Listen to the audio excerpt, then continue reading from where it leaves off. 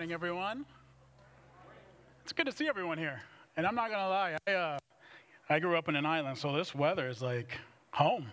Everyone's like running, like, oh my goodness, heat advisories. And I'm like sitting outside, drinking my coffee, literally drinking coffee outside. That was me this morning. So it's good to see everyone here. First and foremost, I just wanted to, obviously people are traveling this week, so safe travels. Thanks if it's your first time here. Again, great having you here, worshiping with us, and it's a pleasure to have you. So Pastor Chris says hi to everyone. So he is taking a much needed time with his family. Being in ministry, I've learned that time is far and few between, so I'm glad that he was able to be there, and it's always a privilege for me to stand up here today and share the word. So we just got done with the sermon series. It was fantastic. Our lives here at Market Street Church surround and revolve around Jesus. That's what we want to be. That's who we want to be. That's who we want to pursue.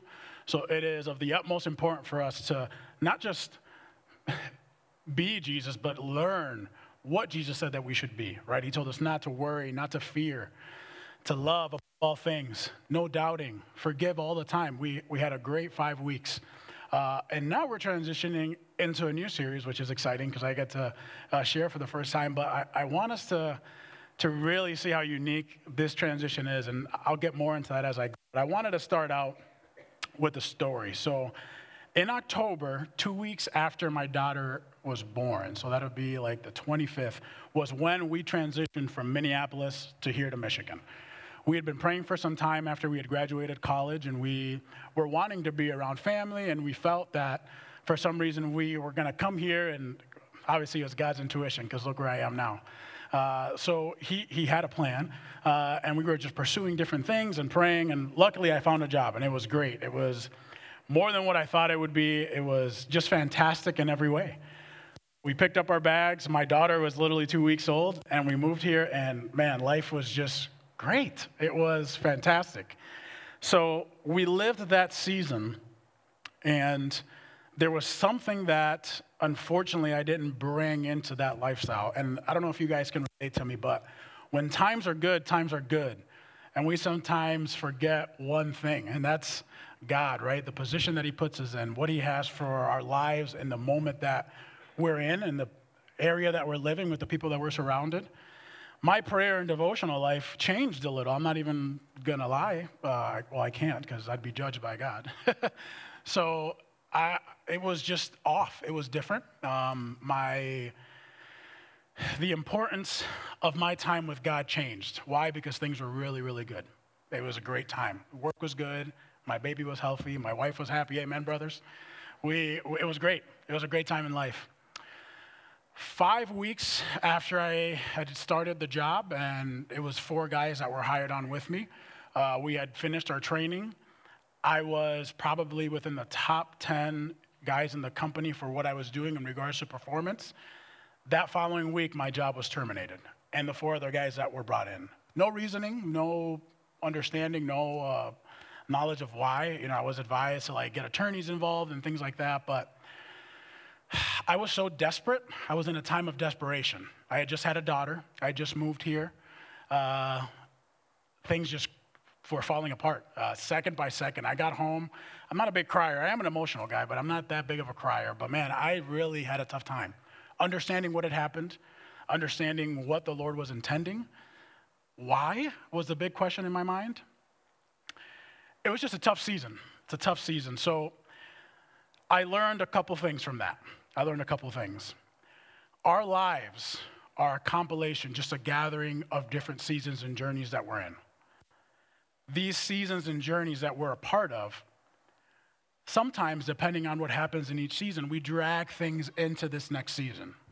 Examples, we have seasons that we have difficult times, whether that may be relationships, a job, in my case, things like that. Sometimes we transition out of that season, but we take things from that prior season. Depression, fear, anxiety. We have a consistent journey that we go through, and in every part of the journey, there's something that we're taking with. Now, my fault at that moment in time was that prayer wasn't something that I brought from my next season into that new season. Now, I'm not saying that prayer would have changed my circumstance. I'm not saying that prayer would have even made me keep my job. That's not where I'm hinting towards. What I'm hinting towards is we take so many things into the next season, but God, the creator of everything, the one that established our steps, the one that has plans for us that we'll get into as we proceed, he's the one that we need to carry into each season. You guys getting me? He's the one that should be navigating through with us day to day, month to month, children, marriage, relationships, new jobs, transition. He cannot be left behind. Better yet, let's leave behind the fear. Let's leave behind the anxiety, the worry, all of that.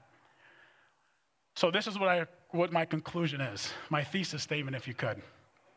I'm still learning to navigate this, but what I see about prayer is that prayer is a compass, and that compass leads me to following the commands of Jesus. Now, I said it was interesting that we were in our last series, and we transitioned to this, because this is, even for me, I was like, well, I don't know, this just seems right, but I want to show us why. I had an experience where I read this prayer, so I want us all to pray this together. It's something that we all know. Some of us may know by memory, but I'm going to have the first verse up on the screen, and I'm going to start us. So let's pray together. Pray this then, he says, Our Father, who is in heaven, hallowed be your name. Your kingdom come, your will be done on earth as it is in heaven. Give us this day our daily bread, and forgive us our debts as we also forgiven our debtors. And do not lead us into temptation, but deliver us from evil. For yours is the kingdom and the power and the glory forever and ever. Amen. We talked about some specific things in our last series that Jesus called us not to do. And why I think that prayer is that compass, it's because of the bulk of this message. In verse 11, I mean, he, and I'm going to go backwards and read them with you guys. The first one, don't worry. Give us this day our daily bread. Two big ones in our series were don't worry, don't doubt. Jesus is giving the disciples some tangible items. Listen, I told you don't worry and don't doubt, but you need to rely on God. You need to rely on the Father. Give us this day our daily bread. Verse 12, it says, and forgive us our debts as we also have forgiven our debtors. Pastor Chris spent some time talking about forgiving always, no matter what happens, no matter what circumstance. Again, I know that I don't understand what we all go through. I know that I don't understand that maybe my circumstances are different. But actually, in verse 14, after the prayer is done, Jesus says, you cannot expect to be forgiven if you don't forgive. Verse 13, and lead us not into temptation, but deliver us from the evil one. Do not sin. Listen, without a prayer life that we are asking for the strength of the Almighty God to help us with these things, to help us follow what Jesus commanded, it's going to be difficult without a compass. It reminds me of another story. So I said that I was from an island. I was raised in the Dominican Republic. A lot of folks know this. But I transitioned to Minneapolis, and in my first couple years, I was working housekeeping. And my boss then, which I was a sophomore in school, Tom Connors, great man. He just knew that I didn't have family, knew that I didn't have people around. So he kind of took me in and just was kind of like a father figure to me, even though I had my father, but he was just far away. He took me hunting for the first time. So, no idea. I mean, I've seen weapons and things like that before. No idea. So he says, you know what, let's go camping. It's November, let's go camping and we'll stay outside and we'll hunt. And I'm like, okay, I guess this is what you guys do here, whatever, let's go. So I went up and literally we were there for 2 days. And at one point, I was in like a middle of a wood. We had a tent and we had a setup, and I'm looking around and I'm like, where am I? And I'm like looking and I can't find her. I'm like looking at steps and I'm like, for that brief moment, which luckily, praise the Lord, I was able to figure out where I was, I didn't know where I was going. I didn't know where I was going to end up, and I didn't know what direction or step to take. I couldn't imagine, again, if I just was like, if I would have walked further on. That's what prayer is in our lives. That's what prayer should be. And we considered this sermon series, we're calling it a request. So requesting maybe our new quest together as we pursue what our prayer life should look like collectively, but also what that looks like for us in our next step in understanding what God is. So I just want to start us out with this statement.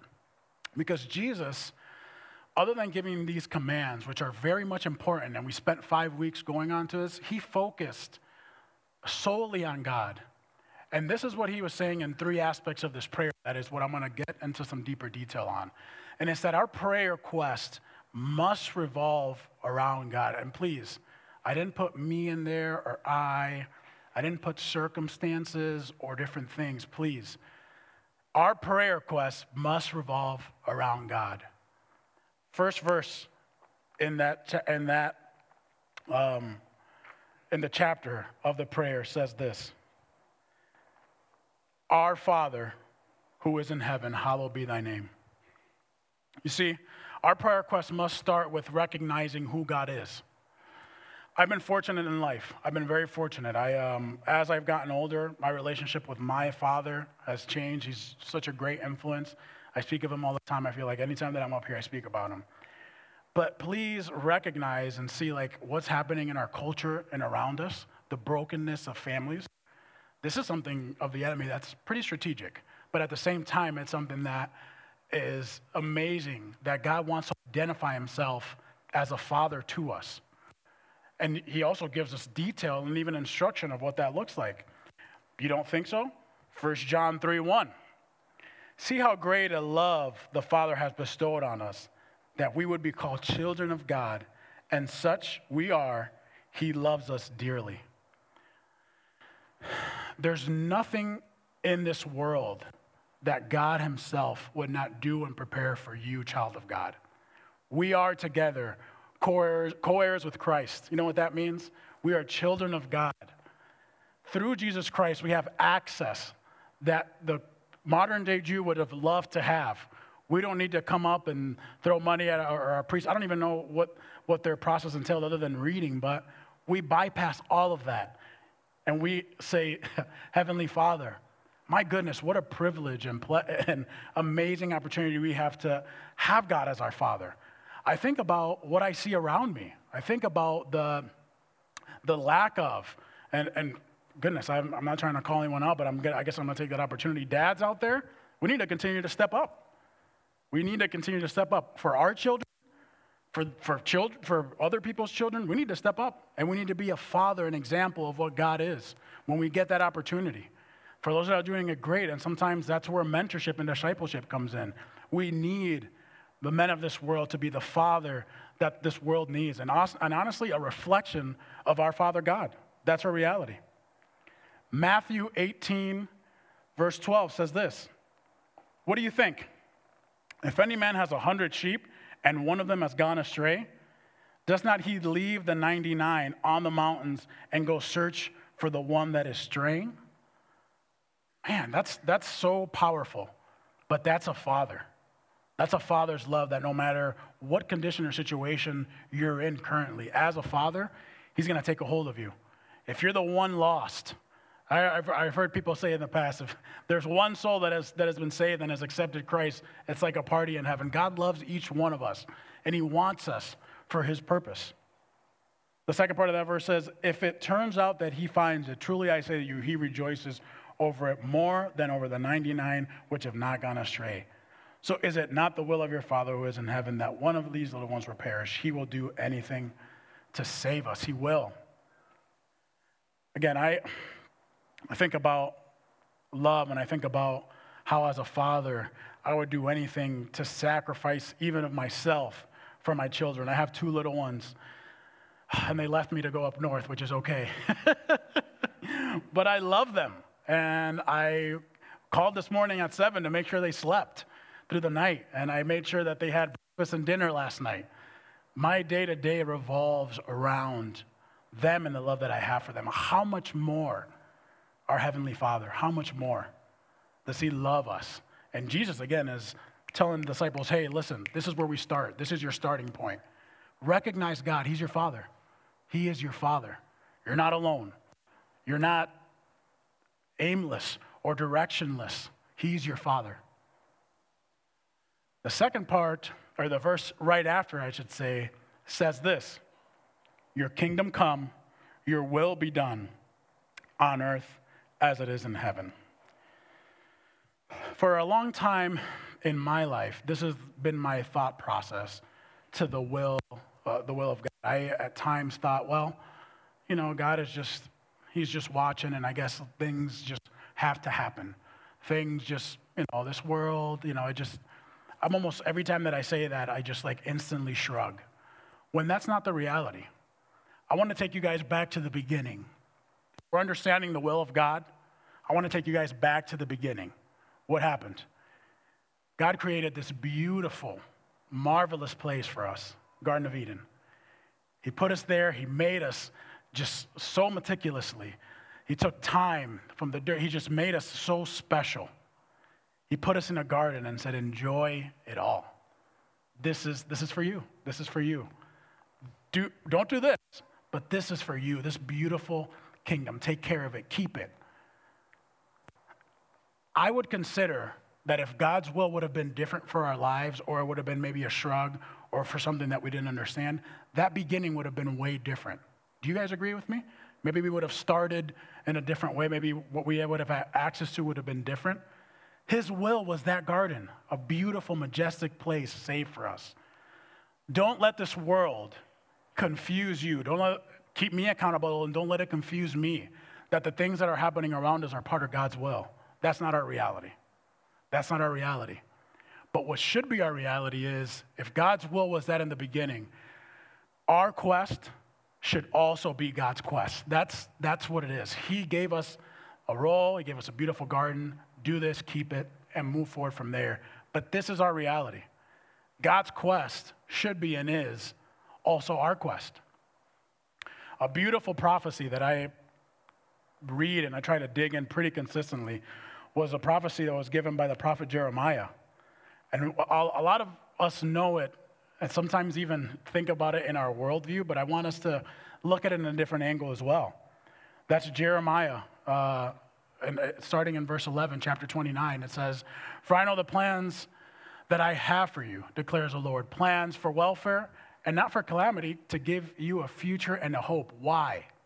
Why? Not because Pastor Chris said it last week, and I'm just going to jump on his back and say it. I'm not talking about prosperity. I'm not saying that God's going to give you all the millions. All you just need to do is pray about it. That's not what I'm saying. He has a plan, not a plan that I developed myself. He has steps, not steps that I've just came up with myself. He has a direction that we are to follow. Second part of that verse says, "Then you will call upon me and come and pray to me, and I will listen to you as we walk in his plan, as we pursue his plan." Listen, I'm not the wisest man in the world, but there was someone that was called the wisest man in the world. And his name is Solomon. And he said two things in two different Proverbs, which I love. Chapter 16, verse 9, the mind of man plans his way, but the Lord directs his steps. In my most difficult times that I've had in my life, I've relied on this mind. I've relied on this heart, emotion, trying to figure out what to do next and where to go. It wasn't until I got on my knees and said, "Lord, I need to surrender everything." It wasn't until then that I realized, listen, my mind isn't going to get me anywhere. It's the steps of the Lord that get me to where I want to go. Why? Because his will is what's going to be done. His kingdom is what's going to come. The mind of man plans his way, but the Lord directs his steps. Look at this next one. Proverbs 20:24. "The man's steps are ordained by the Lord. How then can man understand his way?" That's tough for those for those like myself that back in the day thought I knew it all. Man's steps are ordained by the Lord. How then can man understand his own way? There isn't a way. That's why Jesus was telling the disciples, hey, pray for his will. Pray for his kingdom to come. Pray for his will to be done in your lives. Why? Because your steps are going to be ordained by the Lord. And if you want to get to where you need to go, and you're transitioning from season to season, if you don't bring him with, then you're going to get lost, as I many times have gotten lost in my journey. The last thing, which is, again, even equally as powerful and impactful for me, is what he says last before he closes a prayer.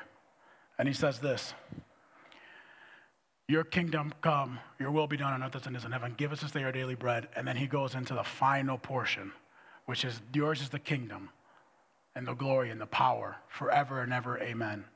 A lot of times in my life, I've glorified my own self. I've thought that my own accomplishments and my own efforts and my own strength have gotten me to where I've been. Jesus is amazing at recognizing God as all-powerful, as everything in life. He just does an amazing way of saying, God, everything is yours. Disciples, he's going to give you your daily bread. He's going to keep you. He's going to be with you. He's going to walk with you. But you know what? Because his kingdom, it's his kingdom, and he's all-powerful, and to him all glory, and that's forever. What this tells me is this: our prayer quest, it must specifically be solely upon the Lord. And we must recognize God in every part of our quest. That's that final point. We need to continue and consistently recognize him in every part of our way. Why? Because he's given us the steps. He gives us the ability to proceed, to move forward. He gives us, again, opportunity. He gives us everything. As from the beginning, he gave us all. Same way in our lives, in the journeys and in the season that we face. Again, they might be good. Some may be difficult.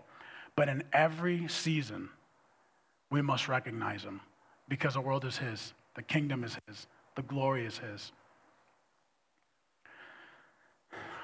Today, I stand here and I think about my life as a whole, and how without God showing up in multiple different places in my life, how I would have taken a lot of different turns that would have led me somewhere that I can't even fathom now.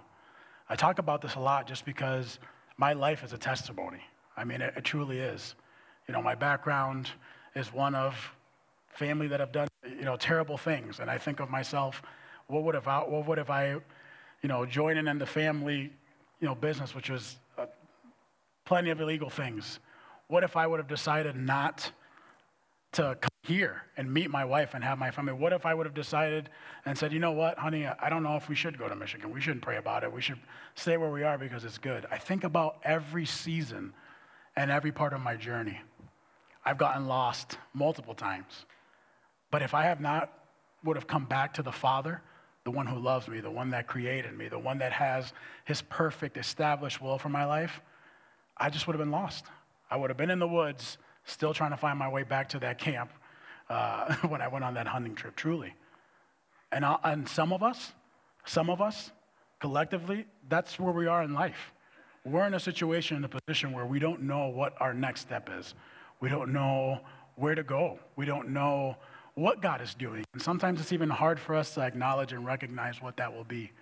Well, that's why our quest now needs to start collectively and at the same time personally, surrendering our lives to Christ completely. That's where we start. And in the next couple of weeks, we're going to continue to talk about prayer and what that looks like for us as a church, but realize how Jesus consistently said, give us our daily bread, deliver us. Man, that means something for us collectively as a group as well. That means something collectively as a group as well. So this is what I want to do, because my goal today was to, because Pastor Chris in his last sermon was apologizing for being so late. My goal was to let you guys out early. I want to pray, and I want us, this week especially, as we travel and we do different things, I want us to start a new quest. I want us to see our prayer life, and I want us to look through this teaching that Jesus had and how we can focus on who God is in our lives and give him that place. Let his will be done in our lives. Give him the glory for everything. Consider him as Father and Holy. And as we take this quest together, let's pray. We'll continue to pray that the Lord gives us direction so that we can continue to pray for people. There's so much, and sorry, now I'm continuing on, but there's so much prayer that's needed in this world. So many people that need to feel the Spirit the way that we've been given it to. We've been given just such a great gift after Jesus ascended to be given the Spirit. There's people that need that. There's people that need that relationship. There's people that need that relationship, and without communication, without having that communication with God, with the Spirit, it's just going to be tough to be able to present that to the people that God has called us to. Amen? So pray with me. Heavenly Father, we just thank you so much for who you are, what you do in our lives. We recognize you as holy. We recognize you as our Father. Lord, you're the most amazing Father, God. You give us gifts for this world. You give us talents. You give us abilities. You created something for us, Lord, from the beginning. We recognize that it was for your glory, and we recognize that it was a gift that you were giving to us, Lord. So we recognize you just as our great Heavenly Father. And I just pray for our congregation now as we collectively together take this journey, Lord, as we take a new quest on how we pray together and how we pursue you. We just pray that we keep you in the forefront, Lord. That no matter what season we're in right now, that we can bring prayer back into this season so that we can continue our journey, Lord. And as seasons develop and as we go from time to different time, Lord, that we would have you in the forefront so that your will would be done in our lives, so that your kingdom would come and reign in our lives and the lives of our families, Lord, and in the place that we work with our family members, that you would reign, that your kingdom come and your will would be done. And we're going to give you the glory, God. We are going to give you the glory because you deserve it as creator of this world and for loving us to no end. So we thank you. I just pray a blessing over my brothers and sisters here, for those that may be traveling and doing different things. We thank you, God, for all that you do. And we pray these things in your son Jesus' name. Amen. God bless you all. Take care.